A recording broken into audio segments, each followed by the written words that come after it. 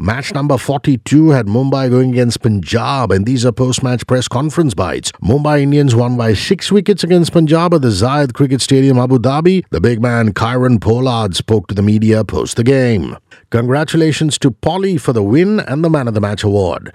Now, Mumbai Indians' middle order hasn't fired. Hardik, Ishan and Sky. How does the team management deal with this lean patch, especially with Zaheer Khan and Sachin Tendulkar in the dugout? Is it being addressed because the World Cup is around the corner, or are the boys being given space?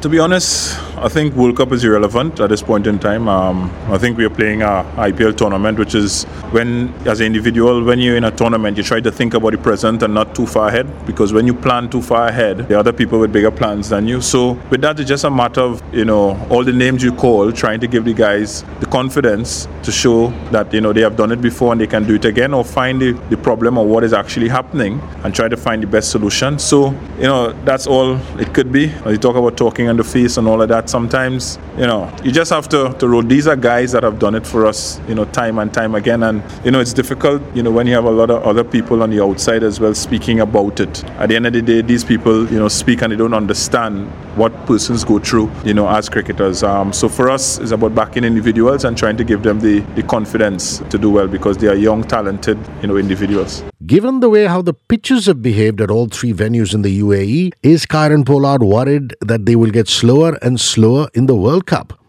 As I just said, why think about T20 World Cup now when we're in the IPL? Let's deal with what's in the present, and if this is the conditions that we have to play in to try to win a tournament, then as individuals we need to sort of adjust.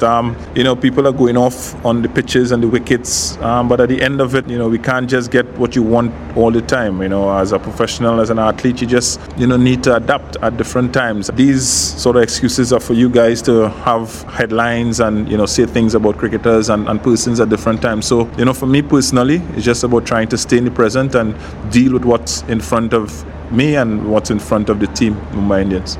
With so much T20 cricket being played today, does Pollard think that the game is moving to a two-format version? Tests and T20Is and ODIs are losing their relevance. I have absolutely no comment on that. What goes on in the dressing room in the Mumbai Indians? Because when you start winning lots of matches on the trot. What's the mindset of the team and what goes around? Polly speaks.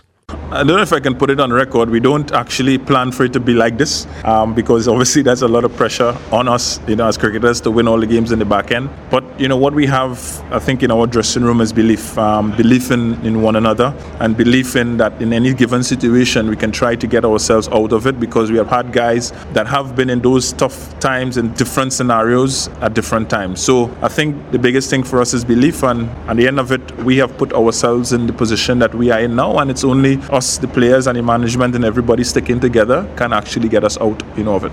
Saurabh Tiwari has been amongst runs. Can Pollard share some reactions to Saurabh's form and how vital he is to the Mumbai Indians?